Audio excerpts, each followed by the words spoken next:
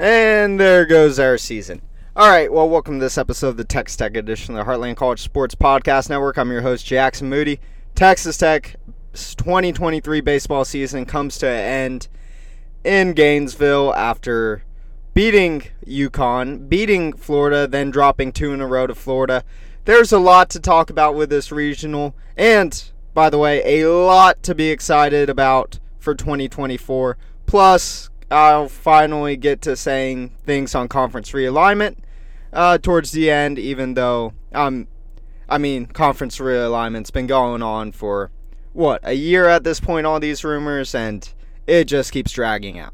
So, last week, when I was on this, I made the case for saving Mason Molina to pitch against Florida, and my diagnosis is it wouldn't have mattered either way. The starting pitching this weekend was excellent for Texas Tech. It really was. Mason Molina was nails on Friday. Kyle Robinson was amazing on Saturday. Matt Sproat, throw for throw, pitch for pitch on Saturday night. Then Sunday night, Zane Petty pitched way more than what I thought we could get out of him. I did not think that this guy could go 5 innings against a lineup like that. I thought if we get 3, even 4 innings out of him, I'll be thrilled. He gave you 5 great innings. Came a bit unraveled thanks to some errors in the top of the 6th on Saturday. And then Jacob Rogers, and it was between Tabor Fast and Jacob Rogers to start. You hadn't seen either of them that weekend. I wanted to see Jacob Rogers. I think that guy's been really good as of late. He wasn't really somebody that you figured would be in the starting rotation. I was watching a game with somebody, the ACU game, and when Rogers came out of the pen, that person just said, "Who?" And that guy knows more about Tech baseball than me. So Jacob Rogers has not pitched much for us this season until late, but he pitched 3 really good innings there. He pitched a good inning the weekend before that, and he's been solid for us throughout. You really can't ask for more than what you got from your starting pitching. And I'm going to go game by game here. Against UConn, this one was a stressful game. Bazell got you on the board early, made it 1-0, doubled to left center. Vuletic singled to center field, scored Green and Bazell and Harrelson. Green got on third. You couldn't bring him home. And then in the 7th, it got a bit haywire. So Mason Molina was money for you through the first 6 innings. He only allowed 1 hit, and then that was in the 7th. So he took a no-hitter into the 7th, gave up the hit. Then we go to Brandon Beckel, and I was worried at that point. I was worried about Beckel coming in because I assumed if he goes 2 innings, he's not going to be available on Saturday for Florida. He only threw 31 pitches, got you through those 2 innings. Those 2 runners that were already on base scored. And then Josh Sanders with just an amazing closeout performance. Took him only 11 pitches, as stress-free in a 1-run game as you could hope for. Got a strikeout, and 2 groundouts. Nothing really hard hit. It was a solid performance by him. And at that point, I felt like UConn was out of the regional. I believe one of their pitchers had mono, and at that point it was like, okay, this team's not winning the regional. They don't have 4 more starting pitchers to go out there. I don't even think they could force a Monday game. Even if things break their way, they're down to 2 really good pitchers, then a third pretty decent starting pitcher. And your bats were not great on Friday. You went a little bit over 200 at the plate, 8 of 35. Not the best, and on Saturday, it did get much better. So, Saturday against Florida, who's the number 2 team in the nation, I think that me and a lot of fans probably had the same opinion here. Just watching that game with how Sproat was pitching for Florida, I didn't know how we were going to score. And Kyle Robinson, to his credit, came out and matched them stride for stride. He gave up a run in the 4th, and then you respond in the 4th. Austin Green, who I did call for him to be benched at points earlier this season, so he proved me wrong. He hits a 2-run shot. Gavin Cash gets a solo shot. You're up 3-1. It's looking good. Then Robinson starts off the 6th by walking a guy, gets pulled, and Ryan Free just gives up a home run to the nation's leader in home runs. And at that point, 3-3, both teams are heading to the bullpen pretty much at that point. I believe Sprode had another inning in him, but at that point you were getting through him. They started catching up to his fastballs. He had to go off speed a bit, and you were able to take advantage of that. And then, talking about the 7th, we're going to talk about some controversy here. That's bottom of the 7th, 2 outs, full count, Kevin Bazell on, tied game, and the pitch. And by the way, this ump was giving the outside corner of the plate all game. So Bazell got rung up in the 5th on, I believe, a 2-2 count with 2 runners on. In the 5th, it was a bit outside. I don't really blame the ump for that one. He was giving it all game. Bazell should have swung there. But this 3-2 pitch, it was at least 6 inches inside. It finished in the batter's box. There was a former A&M player tweeting about how bad it was. He sent off multiple tweets talking about how bad it was. How does an ump miss that? Lined up on the inside. He's given away the outside corner of the plate all game. And then 3-3 game, bases loaded, full count. Pitch comes at least 6 inches inside. Not even close to getting the corner. And he rings him up. And Bazell, at that point, he was livid. And I know some people say he needs to control his emotions. You know, that game against Sam Houston State where he got tossed, he probably should have controlled his emotions better. I don't blame him for that one. That was the most ridiculous call I have seen. And, by the way, Bazell, he got rung up on an outside pitch on a 2-2 count 2 innings before that. One comes way inside. There's no chance he's swinging. He knows that the ump's favoring the outside corner. Surely the ump's not going to give it on the inside. And, of course, the ump calls it a strike on the inside, 6 inches inside the corner. And he says a word. Eric Gutierrez, who loves getting ejected from Florida regionals. He got ejected from the Coral Gables regional in 2014. He comes over, says the magic word. I think there's a good chance that he was trying to distract the ump there. Ty Coleman can play third, but you don't really have a great third base option. But behind Bazell, it would have been a killer to lose Bazell there. Eric Gutierrez was really smart for coming in and getting himself tossed for that one, which led to Mason Molina being the first base coach the rest of the game, and then Tracer Lopez also being the third base coach. And then in the 9th, so Coombs got you through the 8th. Bridges came on, got an out, allowed a base runner. Beckel comes in, gets you a pair of outs, and this last out was really amazing. He only threw 8 pitches in this one. This last out, you have the nation's leading home run hitter at the plate.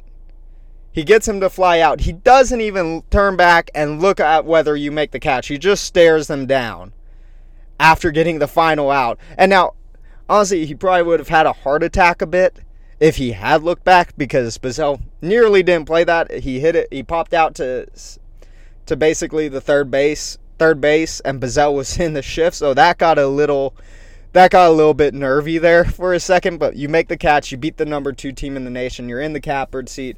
It's all looking good. You have Zane Petty going the next day. You have either Tabor Fast or Jacob Rogers to choose from if you have to go play Monday. Beckel's going to be well rested for Monday. It all looked good at that point for Texas Tech. And then the bats went cold. So on Sunday, Florida wins their game easily. You have about an hour and a half rain delay that pushes the game back. Zane Petty's your pitcher. And I got to say, I work in Texas. I live in Denver. I had a flight from Denver to Austin. And I probably got through the first 5 innings. And so I have a work and personal phone. Immediately, I was streaming the game on my work phone. And then I bought the $8 Wi-Fi on Southwest to see if I'd be able to at least hear the radio, stream the game on my personal phone.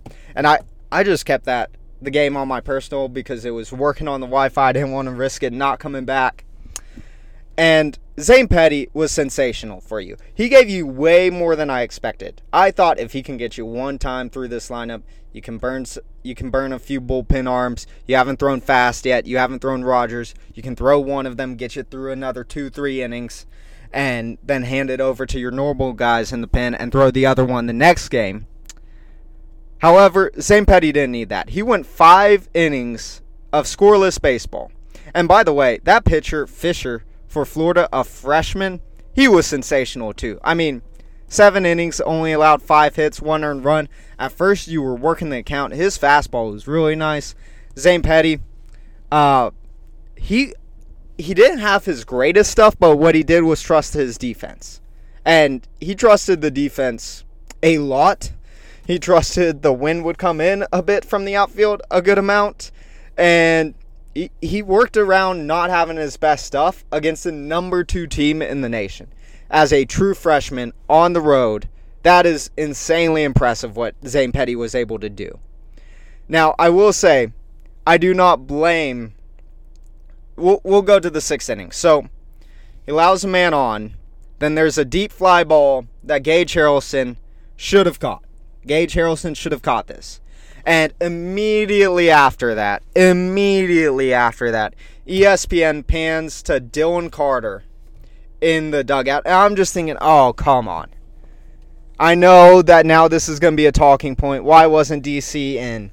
And I got to say, Friday I was watching Dylan Carter, and look, I know the guy's battled injuries. I know the guy's a really good defender. He really is. He's a great center fielder. The guy's at-bats were brutal. He came up in 2 big spots on Friday and swung at some really bad pitches. The injuries have stunted his development, and I'll talk about the transfer portal a bit later. I really hope that he goes somewhere and is very successful. I think he deserves it. But Gage Harrelson also made a great catch the day before that helped us win this game, or win on Saturday. So, I don't know, man. It is tough. Gage Harrelson went from being the hero for a defensive play to the GOAT of the game for a defensive play within 24 hours. And, man, that's rough. That's baseball for you. But you pull Petty after that. And I do not blame pulling Petty. This guy was not generating swings and misses. He had 1 strikeout through 5 innings. You know, with Zane Petty, when it goes bad, it can go bad. And Petty, he has a great fastball. He likes his breaking ball. They work well together, but he only uses his changeup like 4% of the time. Over time, Petty's going to develop that changeup a bit more. He may add a 4th pitch, and he's going to be a lethal starter for you in the future. But he's not somebody that I trust to go 7 innings right now. I mean, I've said it multiple times. I thought he could go 3. But that brings us to Jace Lopez. And so I said that I was watching this game on the plane. And the Wi-Fi's spotty.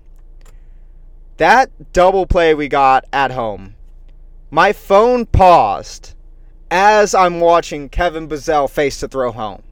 It paused for about 10 seconds. Then it resumed.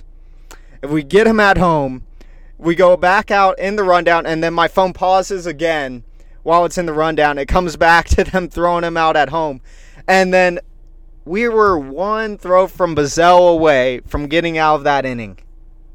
1 throw away from getting out of that inning and really getting a massive victory off of it.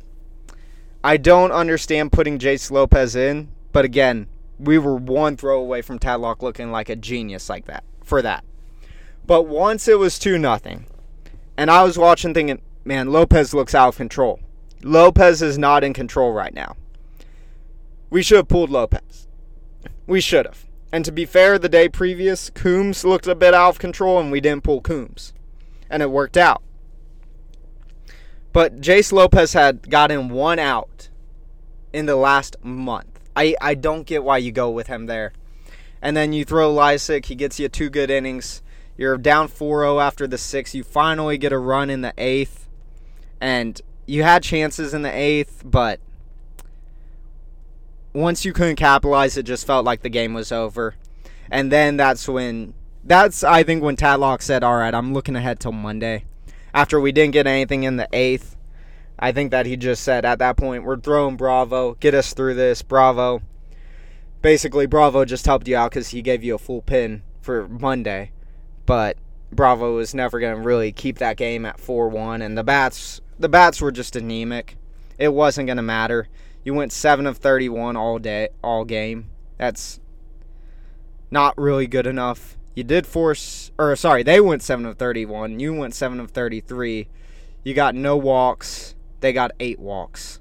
You got a couple hit by pitches, but no base on balls. They got 8 walks and a hit by pitch, so they got 9 to your 2.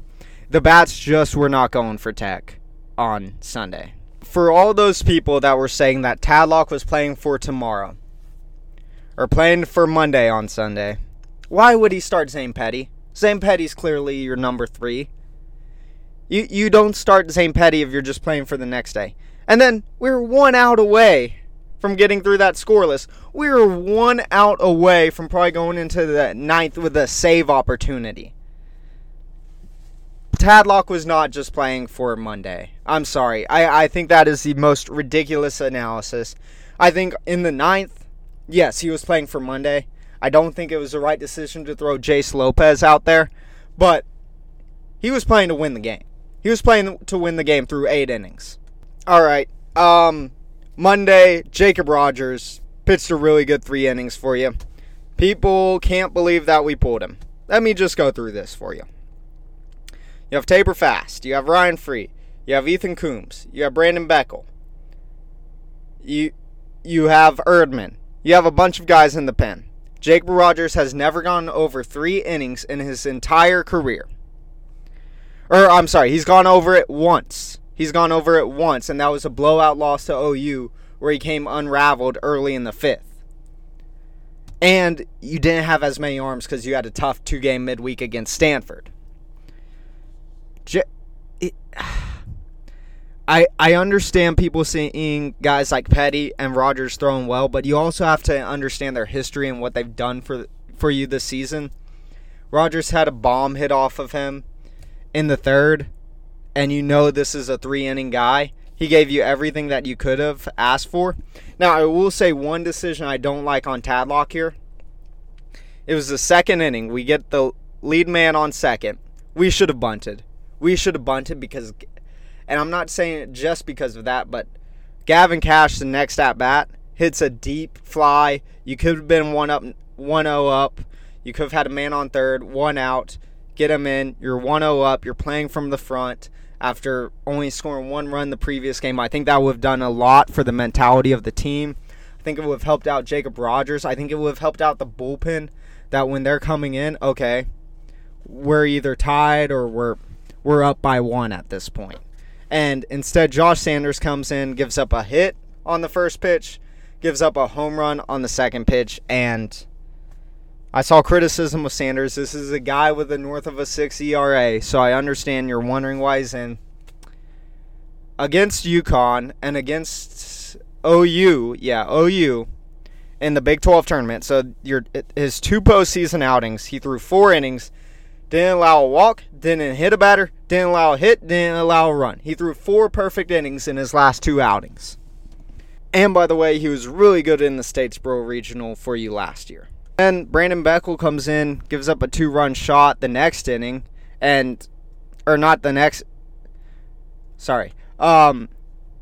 gives up a 2-run shot in the next inning. It's 6-0 after 5, and the game felt like it was over. They hit 11 for 33. They hit 333 on the day. You only hit 4 of 30. It was not a good weekend with the bats for you. Just not enough. Ryan Free gave you 2 1/3. Didn't allow anything. Coombs came in, got you that last out. Really, I think you put him in because it was his last outing of his college career. But overall, the bats let you down for the 2nd straight regional. I keep seeing people saying you can't hit away from Lubbock. That is true. You hit worse away from home than you do at home. That is true of this team. And it's been true of this team for a good amount of time. But you scored, 6 or 7 runs in Arlington against West Virginia? You scored, 9, 10 runs against OU in Arlington? Then you scored 5 against Oklahoma State? It's not just that we have a small ballpark. we have been able to hit away from home. It just wasn't working for us this weekend. And I will say, the transfer portal is open. There is tons of reason to be excited about this team. Nobody that is in the portal has shocked me. Dylan Carter, Jarrett Curtis, and the Key kid were three that I would have liked to keep. McGarr, I believe, transferred because he's behind Will Burns and Tracer Lopez, and that's the end of the story in the middle of the infield. And what I see for next year, you're going to get Owen Washburn back. You're going to get Gage Harrelson. You need to pick up another outfielder, although Austin Green could play outfield. I'm going to explain what I'm thinking there in a minute. But your infield is just loaded. Your infield is just loaded with talent. You have Gavin Cash at first. You have Austin Green at second. I believe that Hudson White's going to move from catcher to second. You're going to have at shortstop Tracer Lopez and Will Burns. Travis Sanders was probably going to be your starting third baseman coming into this season before he got injured. He's going to be back at third. I think Bazel's going to move to catcher, be with Dylan Maxey. They're going to swap off a bit. Your starting pitching is going to be really good. You have Mason Molina and Kyle Robinson as your Friday, Saturday guys. And then for Sunday, you have Trenton Parrish coming back. You've heard of Owen Washburn. You know him well. His brother Jack had a 3.35 ERA with Ole Miss last year. He transferred into here, got hurt before the season. He's going to be a key piece. Zane Petty could definitely work his way into that weekend rotation. And if not, he's a great midweek guy. You have Jacob Rogers, who, if he can increase his stamina, could be really good for you as a starting option. Trenton Parrish, obviously, he was your Saturday starter for the last half of the season before he got injured. He's going to be back. If he's not back there, he's going to go to a closer role. In the bullpen, you have Ryan Free, Tabor Fast. Derek Bridges is likely going to be back for you, and if he's healthy, he can be an inning guy instead of just a one-out guy like he was this year. Can you pick up Ethan Coombs from the transfer portal that can get you out of tough situations? You definitely can, and by the way, this is going to be a very attractive spot for kids in the transfer portal. If you're an outfielder seeing, there's an outfield spot open for me. There's a wide open outfield spot that I can compete for. And also, you kind of rotate 4 outfielders anyways. So, they don't win it, they'll still get game time. And you have a young core that's all coming back for the most part. And you're going to lose Brandon Beckel, and that's going to be tough. But who can step up into that role? And remember, Brandon Beckel had a 16.2 ERA his freshman season. He had over a 5-something ERA his sophomore year. And now he was your lockdown guy, and I know he struggled a bit late in the season, but he was your lockdown guy under a 2.5 ERA for the year. This team's going to be just fine. And it's going to be a question of who can develop into that lockdown guy. Is it a Trenton Parrish? Is it a Josh Sanders who, before those giving up a hit and a blast and 2 pitches against Florida, pitched 4 perfect innings? There is just a wealth of talent coming back next year, and it's going to be exciting to watch. I know Gurton hit the portal. That guy wasn't even in Gainesville. Same with Andrew Devine. The priority for me would be Lysick. He looked really good for you for most of the season and didn't get much usage in conference play. I'd really like to see that guy stay. I will say, I've seen a lot of bad takes. I've seen some people saying that Tadlock earns $5 million a year. Maybe he gets 1.2. Like, come on, guys. And then talking about what's wrong in the program. Earlier this season, there was questions of cultural issues. It's like, no, there's not any of that. This was a young baseball team, and they went head-to-head with the number 2 team in the nation at their place, and they were 1 out away in that 6th inning from nearly getting 2 straight off of them, from going into the 9th with a save opportunity. Probably Josh Sanders on the mound again. I mean, after losing Trenton Parrish, one of their starters, after having dysfunction in the starting pitching, this team came very close to doing something special. They couldn't quite finish the job. It is what it is. As Ron Washington said, that's how baseball go. And that's how baseball goes sometimes. But there is so much reason to be excited about this 2024 team. Obviously, football is going to start here in a few months. And honestly, basketball is normally my favorite sport. I think the basketball team is going to be better, but I'm honestly excited to just move straight from football because this 2024 team is loaded.